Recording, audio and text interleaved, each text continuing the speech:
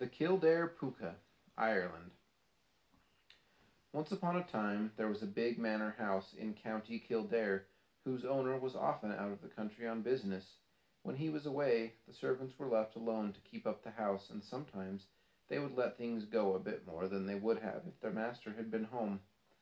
But as if the kitchen were rebelling against being left in disarray, the servants would often hear at night a frightful banging of the kitchen door and clattering of fire irons, pots, plates, and dishes. The longer this went on, the more terrified they all became, and none of them dared to enter the kitchen after the fire had died down at night. One evening they sat up ever so long by the fire, however, telling each other stories about ghosts and fairies. They talked so long that the little scullery boy fell asleep right there, curled in the hearth, and he did not wake up when they all tramped off to bed. Later, after they were all gone, he was woken by a noise of the kitchen door opening. Startled and suddenly afraid, he peeped out from the hearth, and what should he see but a big donkey standing and yawning before the dormant fire. The boy was about to come out from his hiding place and lead the animal back to the barn, when he saw it look around, scratch its ears, and say, "I may as well begin first at last." The poor boy's teeth began to chatter, for now he knew that this was no ordinary donkey, but a Pooka.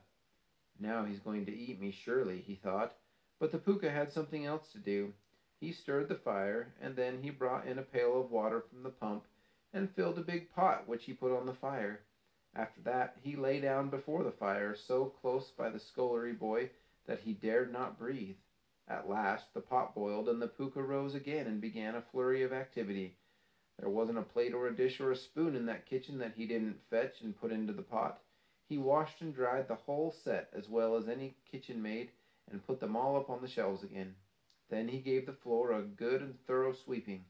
The last thing he did was to rake up the fire, and finally he walked out just as nonchalantly as he had come, giving the door a good slam as he went. Well, there was a hullabaloo the next morning when the poor scullery boy told his story. The servants could talk of nothing else the whole day. One said one thing, another said another, but one lazy scullery girl said the wittiest thing of all. "Well," says she, "if the Pooka does be cleaning up everything that way when we are asleep, what should we be slaving ourselves for doing his work?" So said, so done. Not a bit of a plate or a dish saw a drop of water that evening, and not a broom was laid on the floor. Everyone went to bed soon after sundown. Next morning everything was as fine in the kitchen, and the Lord Mayor might have eaten his dinner off the flagstones. It was a great relief to the servants, and everything went well until the scullery boy, who was now proud of his adventure, and had forgotten all his fear, declared he would stay up one night and have a chat with the Pooka. He waited by the fire in plain sight this time, and to tell the truth, he was a little daunted when the door was thrown open and the Pooka appeared. But he plucked up his courage and said, "Good evening, sir." "Good evening," said the Pooka. "If it isn't taking a liberty," said the boy, "might I ask who you are and why you are so kind as to do half of the day's work for us every night?" "No liberty at all," said the Pooka. "I'll tell you, and willingly. I was a servant in the time of your master's father, and was the laziest rogue that ever was clothed and fed.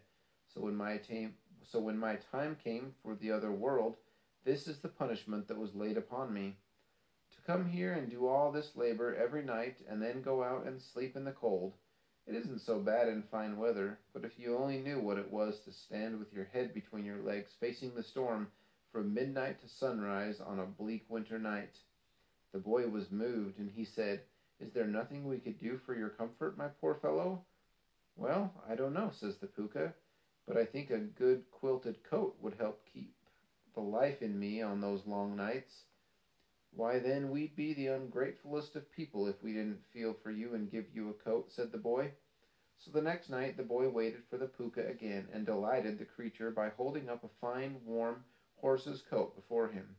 Between the two of them they got the Pooka's 4 legs into the coat, and buttoned it down the breast and the belly, and he was so pleased that he walked up to the glass to see how he looked. "Well," he said at last, "I've a long road to travel tonight, I am much obliged to you and your fellow servants. You have made me happy at last. Good night to you." As he was walking out, the boy cried, "Wait! Sure you're going too soon. What about washing and the sweeping?" "Ah," said the Pooka, "you may tell the others that they must now get their turn. My punishment was to last until I was thought worthy of a reward for the way I had done my duty.